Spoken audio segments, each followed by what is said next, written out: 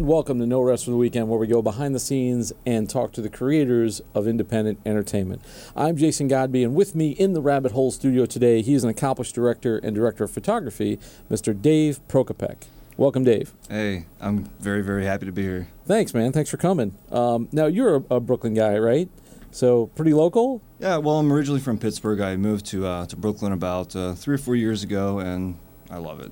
So you've been in the industry for a little bit now, and I want to start out. I want to talk to you about the function of a DP and kind of you pulling double duty and relationship with the director and all that kind of stuff, because I've really been wanting to get a director of photography on the show to talk about that. But I want to start talking a bit about you first. So how did you get to filmmaking, and what is your origin story, so to speak? Yeah. I'm originally from Pittsburgh. Always been involved with the arts. I went to a creative and performing arts high school where I had a major where you concentrated in visual arts or acting or whatever it was. So just always surrounded by just talent. So I did drawing, painting, photography, ceramics, sculpture, glass blowing, architecture, like all this stuff. And all throughout high school, I knew that I was going to be an architect the whole way through. I always had. You knew you were going to be an architect. I knew it. I took so many math classes. It took so much prep. See, we're not all like we're not just weird creative people. We also have some of us actually plan to do real jobs. Oh, I was weird and creative. That's why I'm here.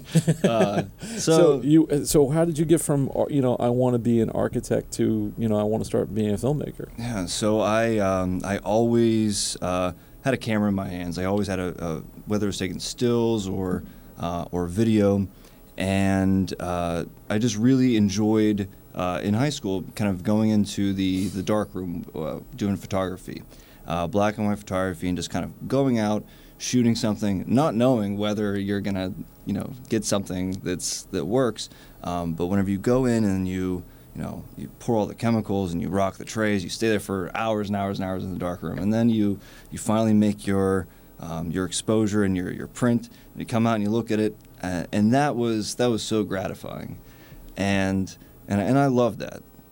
And with architecture, I just love the idea of creating spaces and just how the light would kind of interact with this whole thing. So at the end, I was going to go to one of the bigger universities for architecture, and at the end of senior year in high school, you had to create a graduation project. So I figured, all right, I'm never going to make a movie ever again. I'm going to make a feature.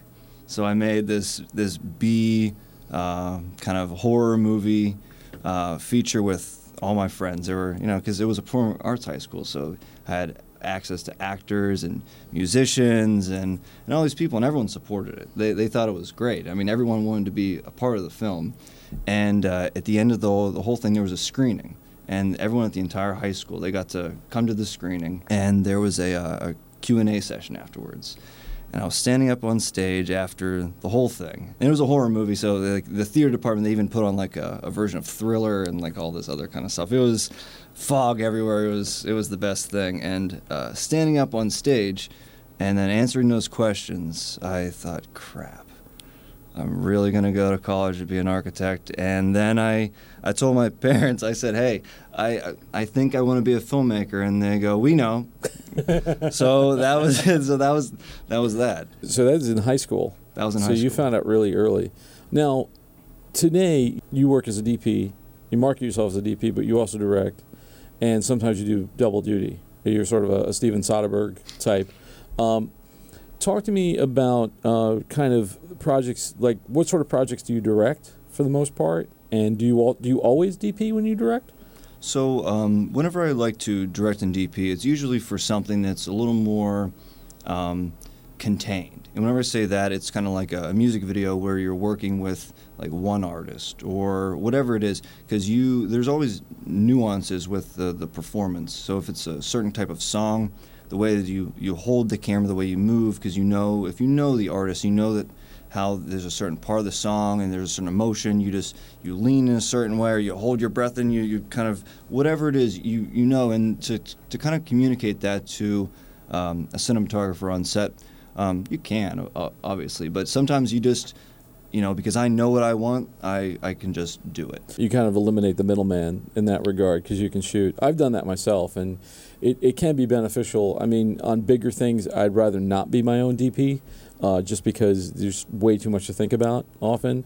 And then for the other gigs, when you're not doing that, like when you are director of photography, first of all, for somebody who doesn't know, and probably most of the people listening to the show do, but what is your definition of a director of photography? How do you define that? So the director of photography is the magician on set.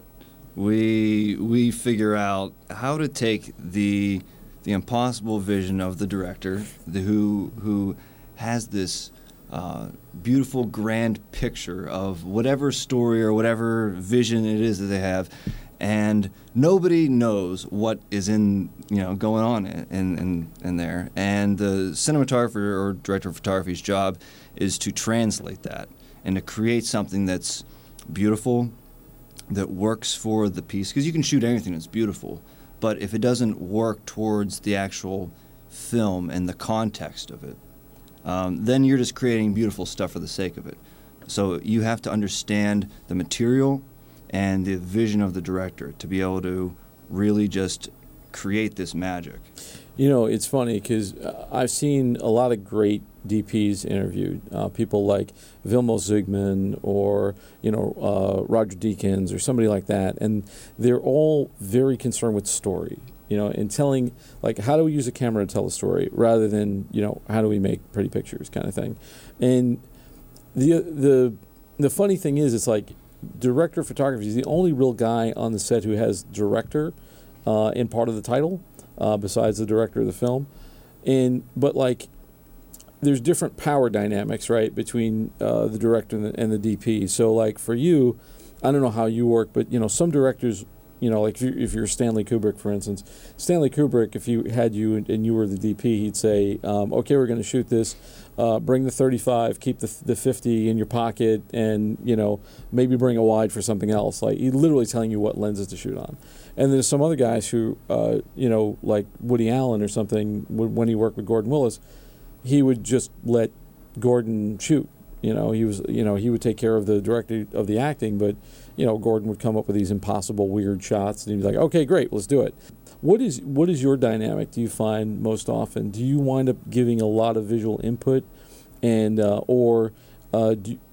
is it different for different people? Are you always kind of like a different DP for different directors? I guess would be the question. It's always different when it comes to how much input and how hands-on the director will kind of trust you. That's really what it is. If the director trusts you, and usually whenever I work with a director, once or twice, usually on the second or third time or whatever it is, they usually just say, "All right, Dave, just go. You got this. Just go." That's kind of why they're bringing me on. Set the frame and show it to me, kind of thing. Right, and they just want to kind of sit there and just give an idea of what they're looking for. I'll look at the monitor and be surprised once it's all set.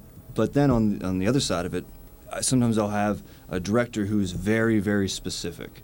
So they'll want me to walk backwards up a pair of stairs while rack focusing a 50 millimeter lens, and that's fine. Like someone could say, "Oh, just make it look nice," to very specific things. Right, and I find it's you get different results with different people. And for me, like personally, it's like when I'm working with a DP that I trust, and I don't trust a lot of people. Like I got a small group of people that I work with, but there's a guy that I work with regularly, and he usually knows what I want. And he's able to, and I'll say, "Hey, frame this shot up. I need a 2 here, or I need a single."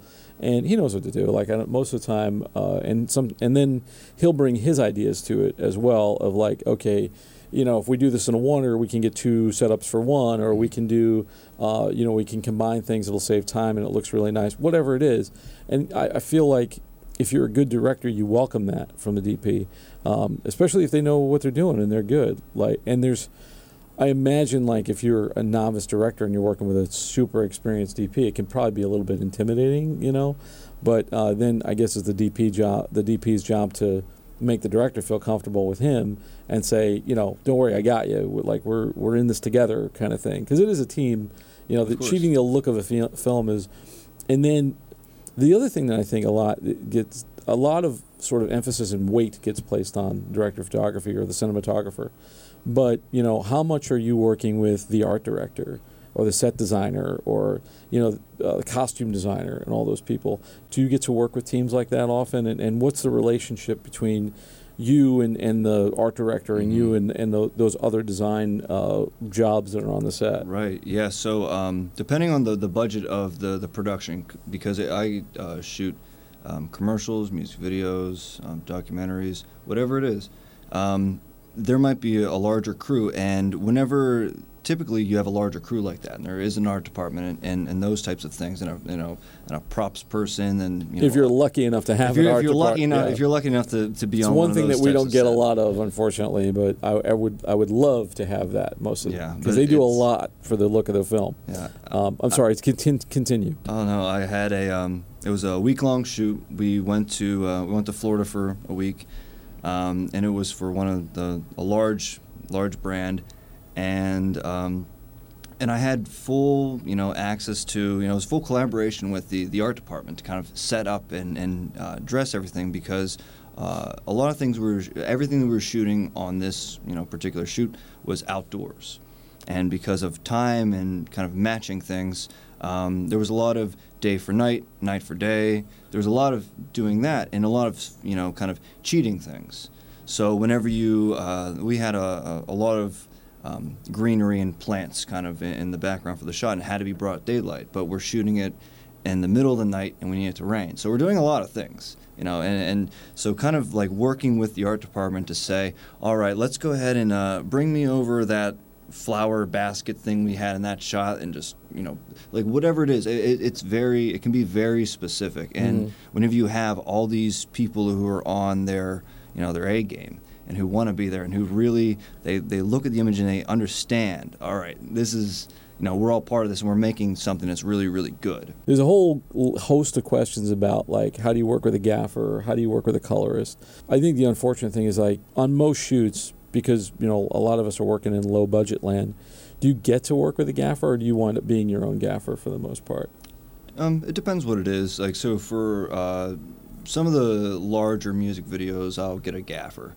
Even like the lower ones, I'll sometimes bring somebody on just to even though I mean I usually light stuff myself when it's smaller, because I have gaffed quite a bit, but I do enjoy having somebody there whenever you're on like a bigger shoot. So if you're on a commercial shoot and you have a lot of clients, because that's one thing you have to balance clients and expectations and all these things. So if you're on set and you have to kind of not convince, but like talk to a client and just say, hey, the reason why we're kind of doing this and this is to do this. And if I'm putting a lot of my time into kind of smoothing things over or whatever it is, I could have been giving my instruction to somebody else. So it's sometimes it's really difficult to be on these smaller sets and not have that. But in the same scope of things, it's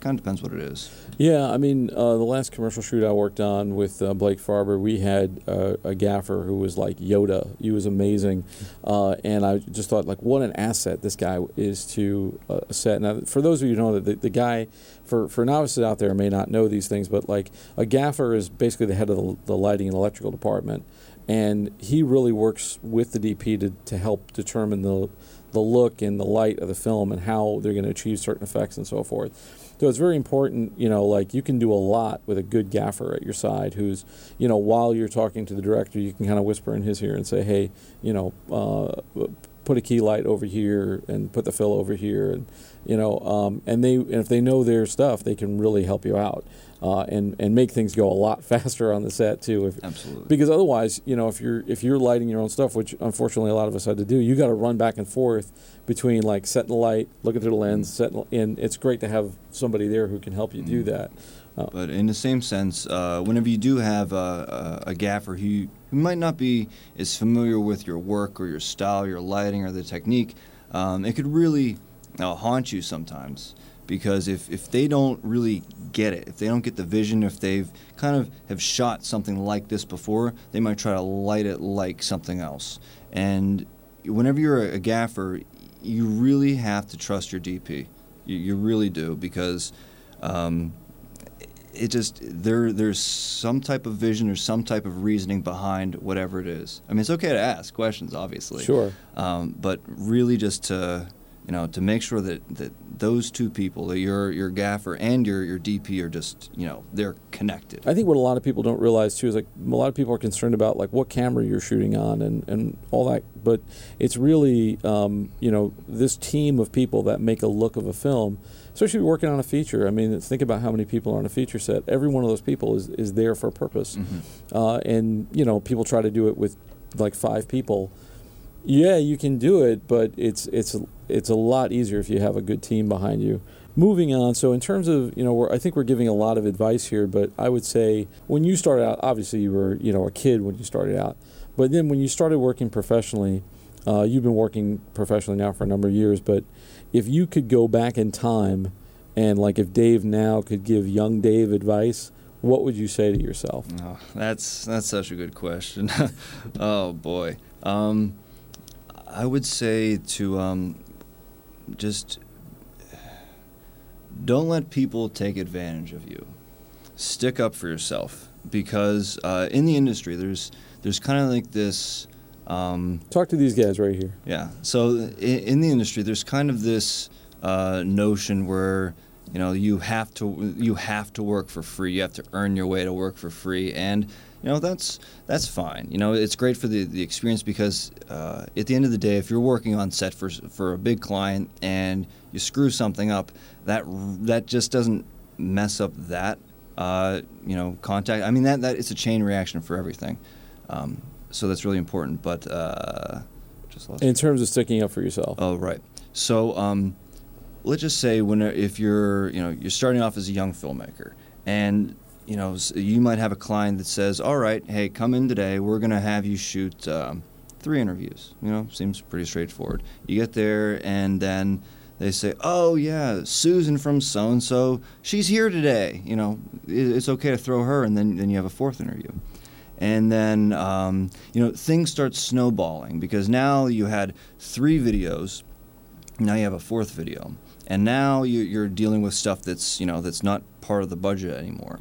And, on set, sometimes, you just can't avoid certain things happening like that. And the conversation has to be, talked about, for compensation for the post side of things. So that's really what happens there. It's a good point to make, because even when you're learning, it's like, say you're starting out, and I've had people work for me who are just starting out, and there's some people, they'll come on as like an intern, or they'll just be an extra pair of hands on the set. Mm-hmm.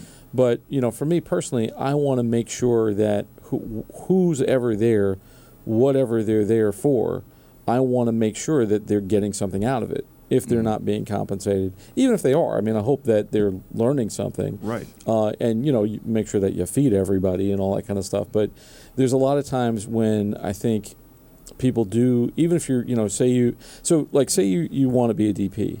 You're going to start hopefully somewhere in the camera department. Maybe you'll be like a second AC. Maybe you'll be cleaning slates and clapping boards all day long. That's fine. It's a good thing to know how to do, and it really does inform the picture and make things go smoother if you have a good second AC, an assistant camera person.